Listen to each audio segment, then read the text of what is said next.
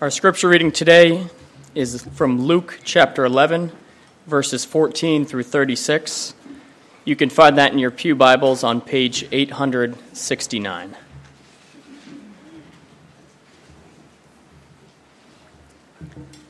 Now he was casting out a demon that was mute. When the demon had gone out, the mute man spoke, and the people marveled. But some of them said, "He cast out demons by Beelzebul, the prince of demons," while others, to test him, kept seeking from him a sign from heaven. But he, knowing their thoughts, said to them, "Every kingdom divided against itself is laid waste, and a divided household falls. And if Satan also is divided against himself, how will his kingdom stand? For you say that I cast out demons by Beelzebul. And if I cast out demons by Beelzebul, by whom do your sons cast them out? Therefore they will be your judges. But if it is by the finger of God that I cast out demons, then the kingdom of God has come upon you. When a strong man, fully armed, guards his own palace, his goods are safe. But when one stronger than he attacks him and overcomes him, he takes away his armor in which he trusted and divides his spoil. Whoever is not with me is against me, and whoever does not gather with me scatters. When the unclean spirit has gone out of a person, it passes through waterless places seeking rest. And finding none, it says, I will return to my house from which I came. And when it comes, it finds the house swept and put in order. Then it goes and brings 7 other spirits, more evil than itself, and they enter and dwell there. And the last state of that person is worse than the first. As he said these things, a woman in the crowd raised her voice and said to him, Blessed is the womb that bore you, and the breasts at which you nursed. But he said, Blessed rather are those who hear the word of God and keep it. When the crowds were increasing, he began to say, This generation is an evil generation. It seeks for a sign, but no sign will be given to it except the sign of Jonah.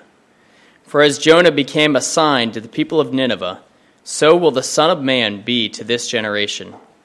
The queen of the south will rise up at the judgment with the men of this generation and condemn them. For she came from the ends of the earth to hear the wisdom of Solomon, and behold, something greater than Solomon is here.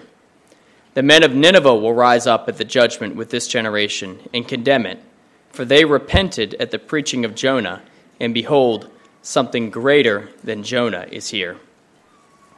No one, after lighting a lamp, puts it in a cellar or under a basket, but on a stand so that those who enter may see the light.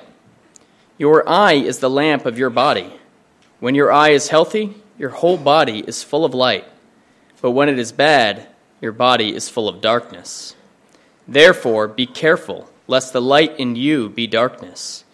If then your whole body is full of light, having no part dark, it will be wholly bright, as when a lamp with its rays gives you light. Well, good morning. I thought I'd start by giving you a brief overview of my trip to Kansas City. So this past week, I visited Midwestern Baptist Theological Seminary, joined up with Pastor Wes down there, who has been working on his dissertation. And by the way, if you've been praying for Wes, I know he'd want to say thank you. He put in some long days this week, but he finished out this seminar well, got all his assignments done, and got really good feedback on Thursday as he presented. But we met with a number of great gospel men. We spent our time speaking in classrooms about NETS, our ministry that Mitch mentioned a minute ago. We interviewed several gospel students that we're very excited about. We interviewed a guy named Patrick, who's from South Buffalo, and went to the same community college that I attended and is a Bills fan. And so I just wanted to put Patrick in our suitcase and bring him home. He has a wild conversion testimony plucked out from a family full of darkness and saved and wants to lay down his life preaching the gospel and shepherding the church. And we'd love for him to do it in New England. So keep praying that God would raise up gospel men. We're praying that God would bring many up here to train and to go out and plant and revitalize churches. Well, let's look at God's Word. Turn with me for a brief minute in a moment of prayer. Let's pray. Father, thank you for this morning. we're grateful to be together. We're grateful to sit under the proclamation of your word, and we thank you that you've given it to us. We thank you that you've given us a strong and a great Savior, and I pray that you'd help us to behold him this morning through the preaching of your word. Help my friends here to receive him by faith, to believe this word, and to do it. And I pray that you would strengthen and motivate our church. In Jesus' name we pray. Amen. Well, when you think of the church, do you think of it as Clark Kent, or do you think of it as Superman? Is the church in your mind generally characterized as mild-mannered, reserved, quiet, just a simple, plain journalist from rural Kansas? Or is it characterized as a strong, victorious superhero, faster than a speeding bullet, more powerful than a locomotive, able to leap tall buildings in a single bound? How do you view the church? How do you view our church here in Williston? What's your view of Christ Memorial Church? Is it marginalized, an easily overlooked establishment in Chittenden County, generally inconsequential? Or is it a force to be reckoned with? Maybe you're tempted to think that the school district has a greater influence on our community, or that the UVM Medical Center is more important with its clinics and its care facilities. Heck, even Hannaford and Texas Roadhouse can seem to have a more popular draw than the church, so the church can just appear to be insignificant and irrelevant. Now, you like it. That's why you're here, hopefully. But perhaps you're not convinced it's having an impact on outsiders. Well, what if I told you that according to God's God-breathed and inspired word, the church is more like Superman than it is like Clark Kent? Would you want to hear more about that? The church is strong, it's powerful, it's influential, and it derives its superhuman strength from its leader, from its Savior, the Lord Jesus Christ. So how do you view Jesus? Is he so mild-mannered and gentle that in your mind he ends up being weak and insignificant and irrelevant? Or is Jesus more than meets the eye? As Jesus goes, so goes the church. So how you view him affects how you view CMC. What marked Jesus' life here on earth will affect your view of the church. How is he leading the church today? Well, let's look at the Gospel of Luke, and let's take a look at the strength and the power of our Savior and see the strength of his church. So turn to Luke chapter 11 if you haven't already. Our passage begins in verse 14, as Calvin read, and that's found on page 869 if you're using a Pew Bible. And in verses 14 through 16, we have the introduction to a new section here in the Gospel of Luke. Jesus asserts his kingdom power.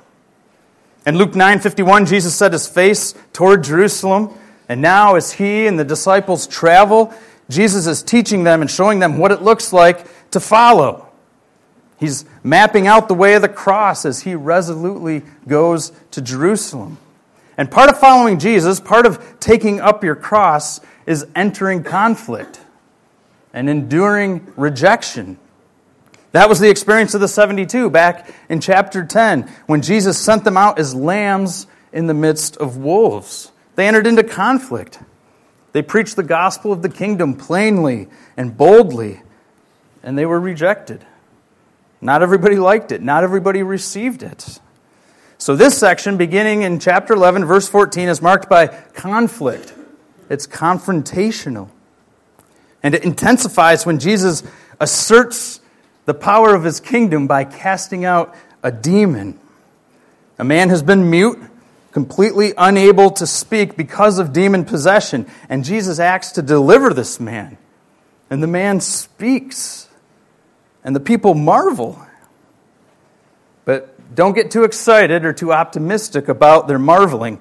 The Jews don't seem particularly drawn to Jesus the Messiah. Rather, they're simply recognizing that something supernatural is happening in their midst. They're impressed that something amazing has occurred. Clearly, this man can now speak. But they're not particularly impressed with Jesus or drawn to admire him. And we know this because of their response. In verse 15, some of them say, he casts out demons by Beelzebul, the prince of demons. And in verse 16, others, to test him, keep seeking from him a sign from heaven. So they reject Jesus and his message. Some attribute the exorcism to demons, and then others seek a sign. They insist that Jesus do more. It's never enough what he does. This rejection is initiated and led by Pharisees and Jewish lawyers, and we know this for a couple different reasons. One, both Matthew and Mark, when they recount this event, ascribe these reactions to Jewish leaders, Pharisees and scribes from Jerusalem. And two, Jesus will severely rebuke the Pharisees and the lawyers in verses 37 through 54. That's who he targets immediately following our passage this morning. He lambastes the Pharisees and the lawyers, pronouncing woes of judgment against them, as we'll see in next week's sermon. So Jesus is rejected by Jewish leaders, and Jesus confronts this rejection. He engages the conflict. First, he confronts the dark accusation that he casts out demons by Beelzebul. That's verses 17 through 28. And then secondly, he confronts the dark sign-seeking of the Jews. That's verses 29 through 36. Now, it says in verse 17 that Jesus knew their thoughts. Jesus responds to what they're thinking. He did the same thing with Simon the Pharisee back in chapter 7. You've got to be careful when you're around Jesus. In 7:39, Simon the Pharisee says to himself, the text says, if this man were a prophet, he would have known who and what sort of woman this is and who is touching him, for she's a sinner. And Jesus answers him. He answers his thoughts. Simon, I have something to say to you. Listen to this parable. These guys need to watch out. They're putting Jesus to the test, it says. They're seeking to justify themselves. They have wrong-headed thoughts and ill motives. We see this over and over again in the Gospel of Luke. And Jesus sees through it all. And he confronts it. He confronts their unbelief, and he confronts their rejection. And he says to them, every kingdom divided against itself is laid waste, and a divided household falls. There's Jesus' premise. Therefore, verse 18, if Satan also is divided against himself, how will his kingdom stand? But it won't. So it's illogical to say that Satan is casting out demons. If Satan is behind Jesus casting out demons, if it's being done by Beelzebul, the prince of demons, then Satan's divided, which would mean bringing about his own downfall. And even Satan isn't stupid enough to do that. He's not working against himself. Moreover, in verse 19, Jesus says, and if I cast out demons by Beelzebul, by whom do your sons cast them out? Therefore, they will be your judges. Here, Jesus is pointing out that the Pharisees have followers. They have disciples. That's what's meant by the word sons. And the Jewish disciples cast out demons. And Jesus says, if your followers cast out demons, do they do it by Beelzebul? Let's let them speak to this. They're not casting out demons by Beelzebul, are they? So the Pharisees' position is inconsistent. It's illogical, and it's inconsistent. And Jesus exposes that. Therefore, God is really at work in this exorcism. And that means that Jesus has come in power to bring his kingdom. Look at the strength of Jesus displayed in verse 20. He says, but if it is by the finger of God that I cast out demons, then the kingdom of God has come upon you. There it is. Jesus has already been preaching the good news of the kingdom throughout Luke. And here, he has demonstrated its might by delivering a mute man from demon possession. And now he's confronting the Pharisees with that reality of his kingdom. He tells them that he's casting out demons by the finger of God. And immediately the Pharisees would have heard an echo from Exodus. Exodus chapter 8, verse 19. When they heard finger of God, they would have thought Exodus 8:19. This is the first instance when Pharaoh's magicians couldn't reduplicate the miracles of Moses and Aaron. You remember the 10 plagues back in Egypt. Plague number 1, Moses instructed Aaron, and Aaron lifted his staff and he struck the Nile, and it turned to blood. But the text says the magicians of Egypt did the same by their secret arts. Then with plague 2 came the promise of frogs. Frogs throughout every home. The text says frogs in the bedroom, frogs in the bed, frogs in the servant quarters, frogs in ovens, frogs in your kneading bowls, frogs everywhere. Aaron stretched out his hands over the waters of Egypt, and frogs came up and covered the land of Egypt. But it says the magicians did the same by their secret arts. Yeah, look at this, Pharaoh. We can do the same thing. Until you get to plague number 3, gnats. Aaron stretches out his staff and strikes the dust of the earth, and it becomes gnats across the land of Egypt. And what do the false religious leaders of that day say at that time, plague number 3? What do they say in Exodus 8:19? The magician said to Pharaoh, "This is the finger of God." This is the finger of God. And they could not reduplicate the miracle with their dark arts. So Jesus looks the Pharisees in the eye, the false religious leaders of Israel who are rejecting him. And he says, "But if it is by the finger of God that I cast out demons, if it's by the finger of God, then the kingdom of God, my Pharisaical friends, has come upon you." You see what he's doing? He's confronting the Pharisees and these Jewish lawyers with his power. And in case they're not catching it, he illustrates it in verses 21 through 22. When a strong man, Jesus says, fully armed, guards his own place, his own household, his goods are safe. That's a metaphor for Satan and his kingdom. The strong man is Satan, who's guarding his own kingdom. But, Jesus says, when one stronger than he attacks him and overcomes him, he takes away his armor in which he trusted and divides his spoil. Do you see that in verse 22? Who's the stronger than he? Who is that? That's Jesus. He's the stronger than he. He's proclaiming himself to be the one who is stronger. The only other place this term is used in Luke is in chapter 3, verse 16, when John the Baptist said, "He who is mightier than I is coming, the strap of whose sandals I am not worthy to untie." So Jesus is the mightier than me, according to John the Baptist. And now Jesus uses the same term, and he says, "I'm the mightier than he." One stronger than Satan, the one who attacks Satan and overcomes him, the one who takes away his armor and divides his spoil. So Jesus isn't casting out demons by Beelzebul. He isn't exorcising demons by the prince of demons. No, he casts out demons by the mighty finger of God. He is the strong one who conquered Satan and plundered his household. Now, how do you see his strength? How does Jesus show his power ultimately?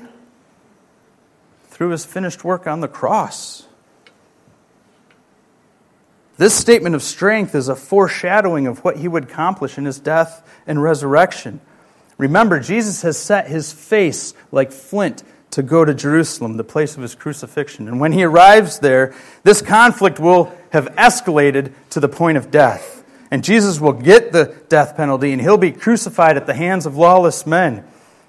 And in his crucifixion, by God's providence and by God's grand design, Jesus overcame and conquered Satan. Because at the cross, Jesus crushed the serpent's head. Hebrews 2:14 says that through his death on the cross, he destroyed the one who has the power of death. That is the devil.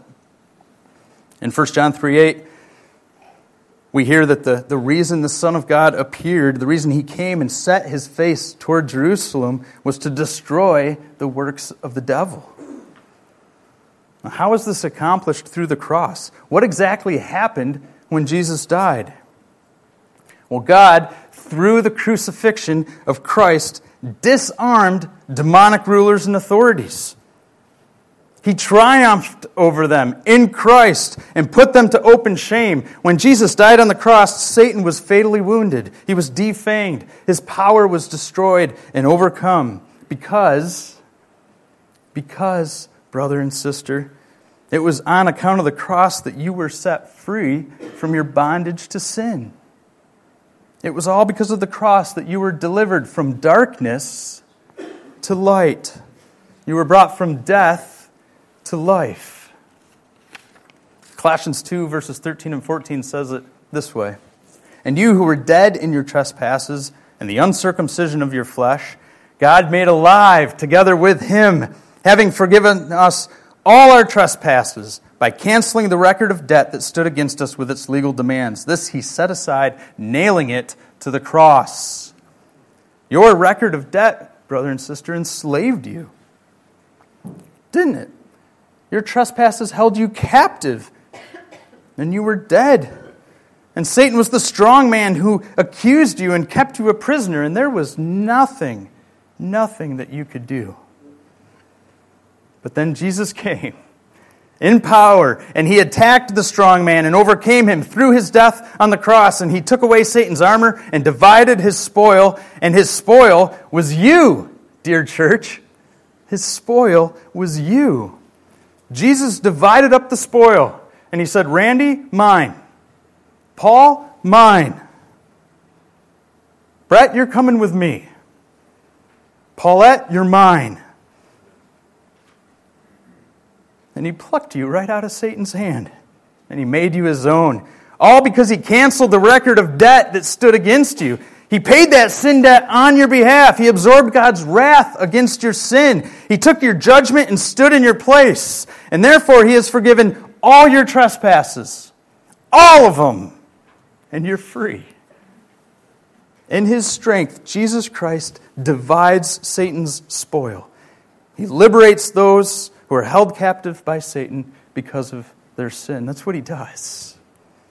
And on that basis, He can say in verse 23, look at verse 23, whoever is not with me is against me, and whoever does not gather with me scatters. As Jesus divides the spoil, there are those who are with Him, and there are those who are against Him. There's division over Jesus. There are some who will gather, and there are some who will scatter. Some will side with Jesus and do the work of the harvest. Others will come against Jesus and work anti-harvest. They'll work to scatter, to undo, and come against the work of Jesus. Like the Pharisees and lawyers sought to do. They're a clear example of those who were against Jesus and didn't gather with Him. And in verse 23, Jesus is warning them, and He's warning you not to scatter. In fact, verses 23 through 26, that's one big warning. In verse 23, He's warning you by stating the spiritual reality very plainly. You're either for me, He says, or you're against me. You're either with me or you're apart from me. There's no place of neutrality. Jesus sees it clear. You're not neutral. You're not neutral this morning. Some of you here know Jesus Christ. You've placed your faith in Him. You've been united to Him. God's transformed you and set you free and made you alive together with Christ. But others of you are like the Pharisees and the lawyers. You're rejecting Jesus Christ. You're resisting Him in unbelief. You accuse Him or test Him or dismiss Him or ignore Him or just find Him to be irrelevant. Whatever it is, whatever you're doing, you're against Him. You're not with Him. You're not gathering with Him. And you're still in bondage to your sin, held captive by Satan himself. You're guilty of sin. You're guilty of following the God of this world. And you have no hope of eternal life. If you die in your sins, you will perish eternally. You'll experience unending demonic darkness in hell. You'll forever be isolated and hopeless and tormented because of your sins, serving an eternal sentence for your crimes against the eternal God of heaven. But I'm telling you this morning, if you'd listen, it doesn't have to be this way. It doesn't. Right now is still the year of the Lord's favor. Even today, Jesus is proclaiming good news to the poor and liberty to those captive to their sins. He's setting at liberty those who are oppressed, those who are burdened and heavy laden with their sin, those who remain in the grip of Satan. Jesus is delivering sinners every day through the proclamation of His gospel as He builds the church. And so I say to you this morning, dear unbelieving friend, come. Come to the Lord Jesus Christ and experience deliverance from your sin. Find salvation in Jesus, the forgiveness of sins, new life in Christ. All you have to do is repent and turn to Him through faith. And maybe today is the day that you'll stop being against Jesus and instead you'll join with Him and enter His kingdom. Today could be that day. Now in the next section, verses 24 through 26, Jesus is warning. He continues His warning. Now He's warning against empty Pharisaical religiosity. He's warning the Pharisees about a kind of moral reform that's merely outward and doesn't include a change of heart. It doesn't include a new heart. He's warning us all about the kind of religion where there's moral order and an appearance of cleanliness, but no new birth, no Spirit-induced transformation from within that gives way to newness of life. So look at verse 24. Jesus says, when the unclean spirit has gone out of a person, it passes through waterless places, seeking rest, and finding none, it says, I will return to my house from which I came. And when it comes, it finds the house swept and put in order. Then it goes and brings 7 other spirits more evil than itself, and they enter and dwell there. And the last state of that person is worse than the first. Jesus here continues to address the casting out of demons. The unclean spirit in verse 24 is a demon that's been cast out of a person. Why it travels through waterless places seeking rest, we're not particularly sure. Deserts were known to be associated with the demonic. They were thought of places that were cursed. No water, no growth, no produce. That makes sense, right? No life, no flourishing, no abundance. So, for example, the scapegoat driven out into the desert wilderness on the Day of Atonement back in Leviticus 16 is called Azazel, which is associated with a demon. So this unclean spirit is cast out, but it determines to return to the person from which he was expelled.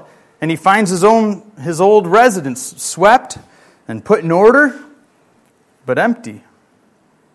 And in his absence, the life of the person was tidied up. There was external moral reform of some kind, but no one else has been living there. So the demon is able to re-enter the person and dwell again. And this time he brings along 7 other demons that are more evil than himself.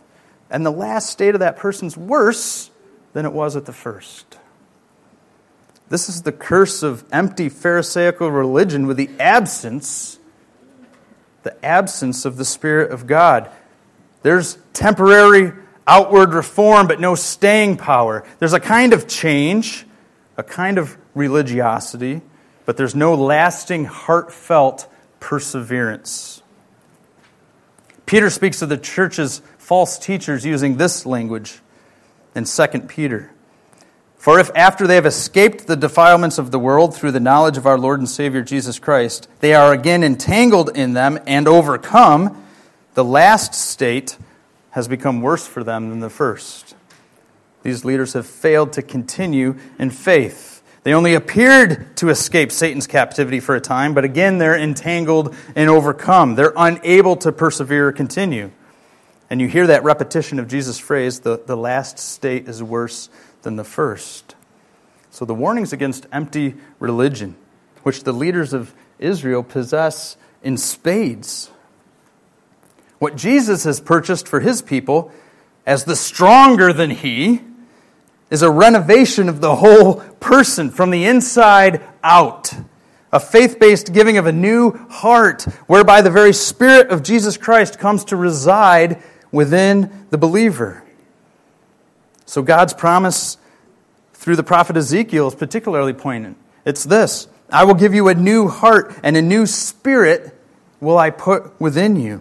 And I will remove the heart of stone from your flesh and give you a heart of flesh, and I will put my Spirit within you and cause you to walk in my statutes and be careful to obey my rules.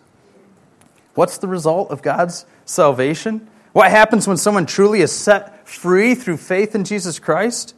They persevere in obedience because they've been given the gift of God's Spirit. That's why you see the little interaction between the woman and Jesus inserted into the narrative in verses 27 and 28. That little portion of Scripture can feel like it's out of place, can't it? As Jesus is speaking, a woman yells out, "Blessed is the womb that bore you, and the breast at which you nursed." And this woman extols Mary, the mother of Jesus. You could say she venerates Mary. How does Jesus respond? Look at verse 28. He said, "Blessed rather are those who hear the word of God and keep it. Blessed are the doers of the word. Blessed are those who obey and continue to obey. Blessed is the family of faith that Jesus enjoys. They are to be extolled, his family of faith. Just as he said back in chapter 8, verse 21, my mother and brothers are those who hear the word of God and do it." That's Jesus' family. This is the bright blessing of kingdom faith that Jesus desires to celebrate. He warns against the dark unbelief of the Pharisees and their hollow religion, and he upholds a radiant kingdom faith that's marked by transformation and obedience. This is how he confronts the accusation made against his exorcism of the demon, the accusation that he was doing it by Beelzebul. And then he continues to explain his powerful reign over darkness in verses 29 through 36. And now he does it by confronting the sign-seeking that we saw back in verse 16.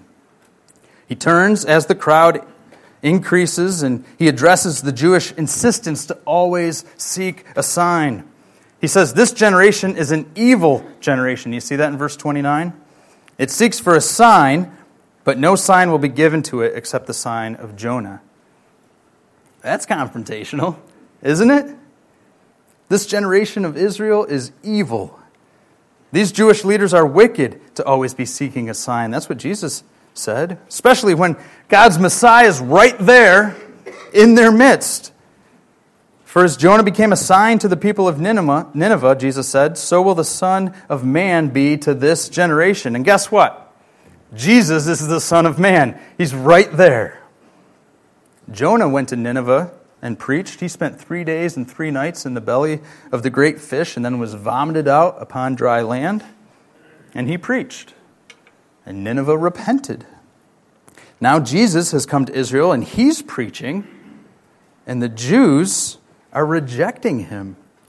Gentiles repented at the preaching of Jonah, but Jews refused to turn at the preaching of their very Messiah. And Jesus is greater than Jonah. He's greater than King Solomon, and he's greater than the prophet Jonah. Look at verse 31. The queen of the south will rise up at the judgment with the men of this generation and condemn them. For she came from the ends of the earth to hear the wisdom of Solomon, and behold, something greater than Solomon is here. The men of Nineveh will rise up at the judgment with this generation and condemn it. For they repented at the preaching of Jonah, and behold, something greater than Jonah is here.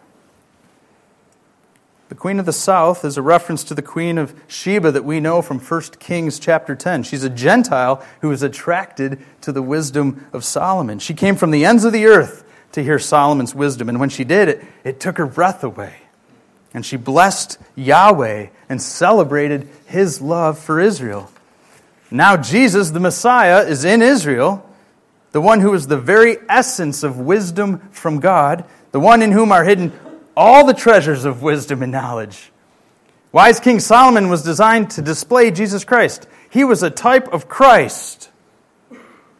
And the Jews The Jews don't show any queen-like interest in Jesus whatsoever. They can't recognize God's wisdom when it's standing incarnate right in front of them. And so at the final judgment, this Jewish generation will stand condemned by the Gentile Queen of Sheba. Likewise, the men of Nineveh will rise at the judgment and condemn this generation. That Gentile city heard the preaching of the prophet Jonah as he staggered into town, freshly vomited from the belly of the great fish, and they repented. They repented at his preaching. Now Jesus is in Israel, the quintessential prophet of God, the one to whom all the prophets pointed, and the Jews aren't listening. They're just not listening. Jonah was a type of Christ. He was meant to point forward to Jesus Christ. For just as Jonah spent 3 days and 3 nights in the belly of the great fish, so will the Son of Man, so will Jesus, spend 3 days and 3 nights in the heart of the earth. When he dies on the cross, he'll be buried. And then after 3 days, he'll rise from the dead. The grave will spit him out, and he'll preach repentance for the forgiveness of sins. And his message of salvation will be carried to Judea and Samaria and to the Gentile ends of the earth. This is the true sign of Jonah. Jesus is the great sign.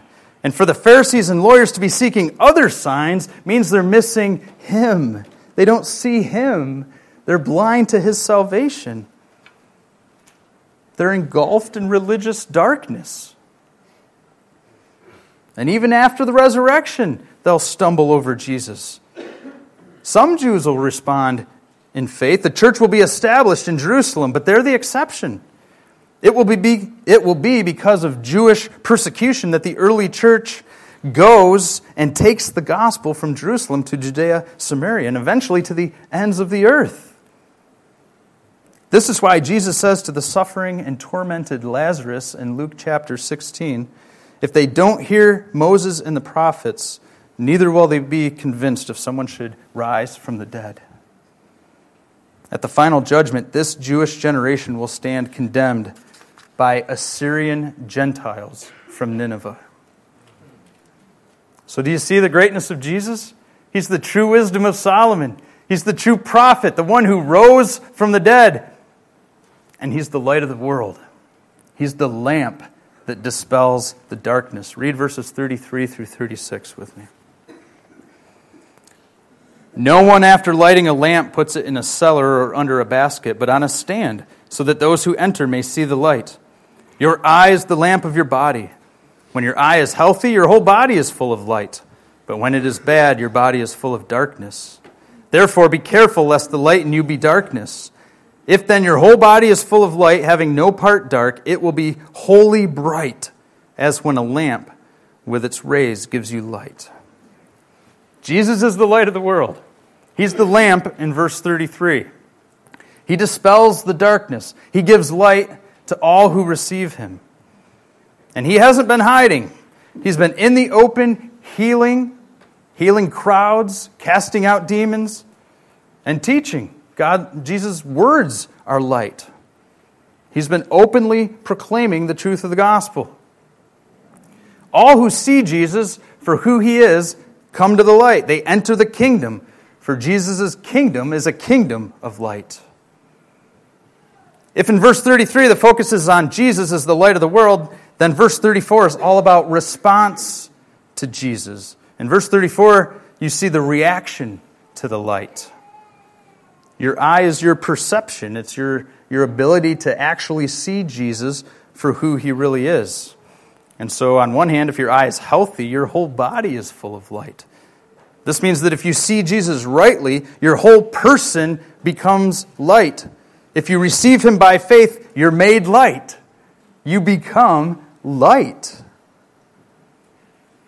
But if your eye is bad, you ever flip on the bathroom light in the middle of the night? Or turn on the closet light after waking up early before the sun rises? How do you react? How do your eyes receive that sight? You flinch, don't you? They don't receive the light very well. It actually hurts. Even the glow from my coffee maker, if I leave the lights off, hurts my eyes in the morning. Jesus says, but if your eye is bad, if your eye is evil, it's the same word that's used to describe the generation of the Pharisees back up in verse 29. If your eye is evil, then your body is full of darkness. Your whole person is darkness. How do you react to Jesus? You flinch. You react badly. You reject him. This is unbelief. Jesus gets missed, and you remain captive to the darkness. So this verse is a call to faith in Jesus Christ. You're to view him by faith with the eyes of your heart open and ready to receive him. And if you do so, you'll be released from darkness, and you'll be made light. You'll actually be made light. The Pharisees and lawyers, though, remain in darkness, and they refuse to see Jesus as the light of the world. They reject him. They're blind to him. So Jesus issues a warning. Be careful, lest the light in you be darkness, he says. Jesus is saying, watch out! If your response to me is dark unbelief, then you're in trouble. Be sure that you're light. Respond to me in faith. Unbelievers, scoffers, accusers, sign seekers, religious hypocrites, beware. It's a warning and it's a beckoning to come to the light, to come to salvation. Now our passage ends in verse 36 with a declaration that those who have faith in Jesus Christ are wholly bright. Do you see that phrase? Completely bright. They become like lamps themselves. They are wholly and completely transformed from the inside out. Darkness is expelled, and Satan's grip is thwarted. And when you place your faith in Jesus, the light of the world, you become the light of the world. You, church, become the light of the world. What does the Bible say about you, brother and sister? It says in Ephesians 5:8, you were at one time darkness. You were at one time darkness. But now you are light in the Lord. John 8:12 says that you have the light of life. 1 Thess 5 says that you're children of the light. How did this happen? Dear church, how did God deliver you from darkness and make you his light? How did he do it? It was through the strength and the greatness of the Lord Jesus Christ, wasn't it? You were made light because Jesus is a powerful Savior. He's the kind of Messiah that mightily casts out dark demons and crushes Satan's head. There came a time back in your days of darkness and sin, at some point when Jesus was preached. You heard the proclamation of Christ crucified, and you were converted. You saw the light of Jesus Christ as the gospel was preached. Or to use the language of 2 Corinthians chapter 4, you were created. You were given new life through the proclamation of Jesus Christ as Lord. God, who said, let light shine out of darkness, shone in your hearts to give the light of the knowledge of the glory of God in the face of Jesus Christ. And you were converted. God spoke into the darkness at creation, right? He said, let light be. And poof, there was light.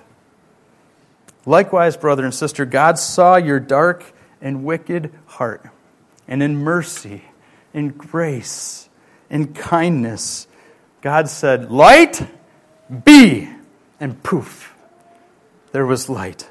And you were no longer blind, and you were no longer in the darkness. You could see the light of the gospel of the glory of Jesus Christ. Now that is a strong and a powerful Savior, one who's able to speak and give you new life. Amen. Praise God who has delivered us from the domain of darkness and transferred us to the kingdom of his beloved Son, in whom we have redemption, the forgiveness of sins. Praise God for Jesus Christ. Now you are children of the light. You have the light of life. You are light in the Lord. You, CMC, you are the light of the world. Or as verse 33 says, you are wholly bright. You are wholly bright. Get your minds around that, Christ Memorial Church. You are wholly bright because of the grace of God that's yours in Jesus Christ. All because the stronger than he, and the greater than Solomon, and the greater than Jonah, and the lamp that shines bright has made you light. And you're bright. Why? Why did God make you so bright? Not so smart, so glowing, so radiant. Why did he do it? So you can advance his kingdom and build his church with confidence. Listen to a couple verses. Maybe write these down. Daniel 12:3 says, "Those who are wise shall shine like the brightness of the sky above, and those who turn many to righteousness like the stars forever and ever." You were made light so that you can bring others to the light. You were made righteous so you could proclaim God's righteousness in Jesus Christ. Or Philippians 2, verses 14 and 15.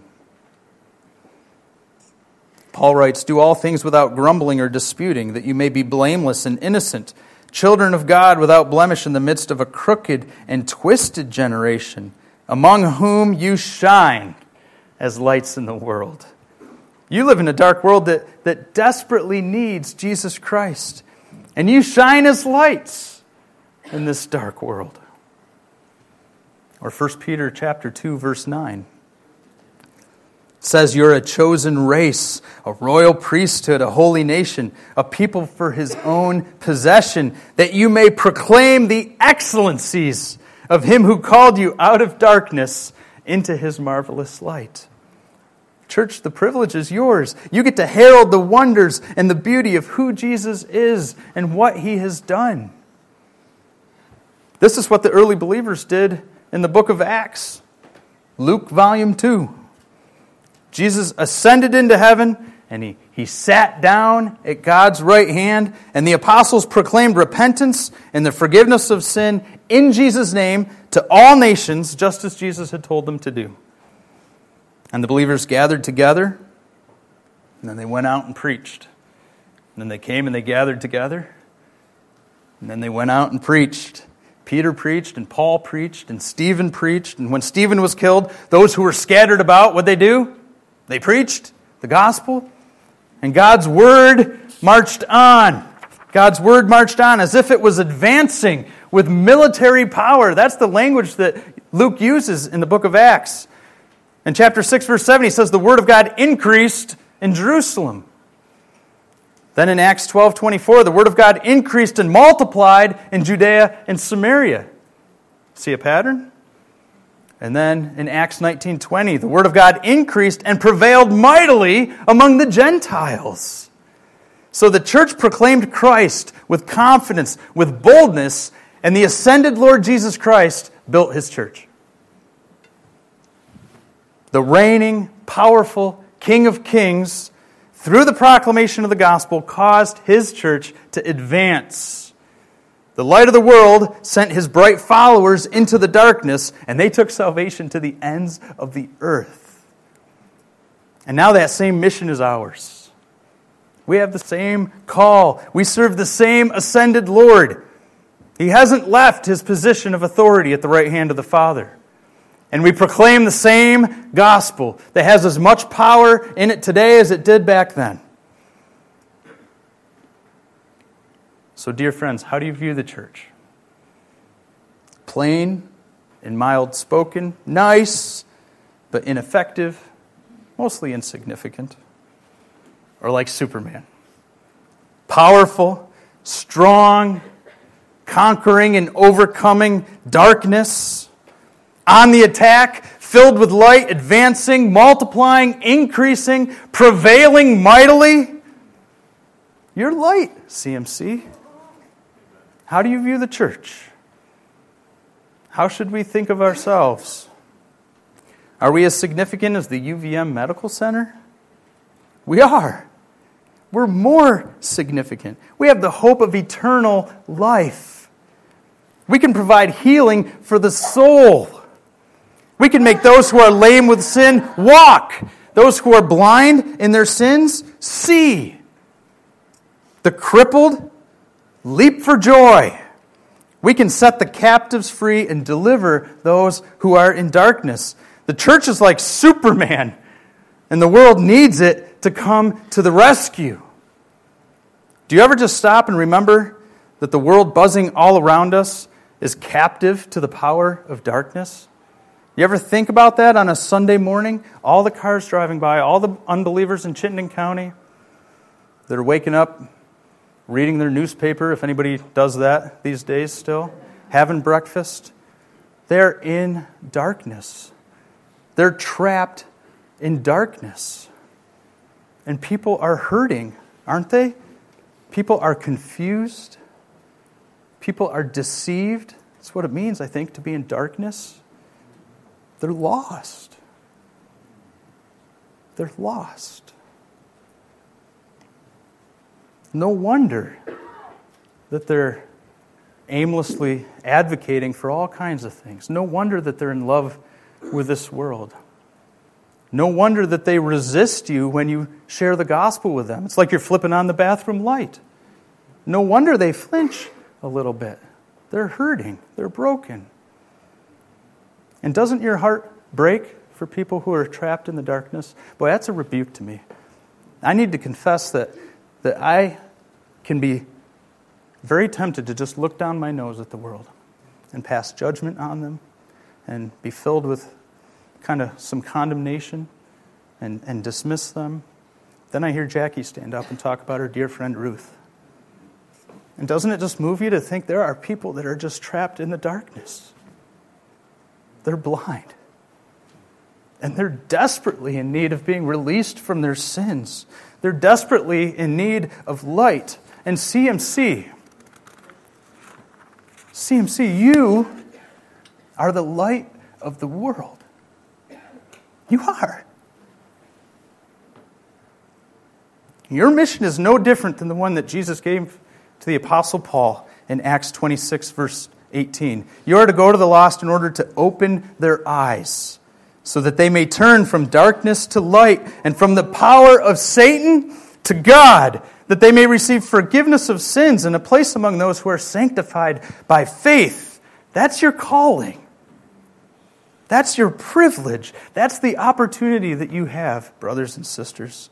Jesus came to seek and to save the lost, and now He's enthroned on high, and He's seeking and saving the lost through the work of the church. I told the guys at our October rally point on Friday the 21st that we're working to promote evangelistic zeal among the men here at CMC so that we might bring in outsiders through gospel proclamation and invitation to gospel events. That's the vision of the men's ministry. We want to get excited about ministering the gospel to outsiders effectively and powerfully. So we're sharing and praying and working together and motivating each other for the sake of our lost family members and friends and co-workers and neighbors. We want to regroup with one another and rearm for battle and relaunch, ready to return to the mission field for the sake of Christ. We want to fan the flames of evangelistic zeal so that by God's grace, lost sinners who are trapped in darkness might be rescued from their sins and rescued from hell. So men, are you on board with that?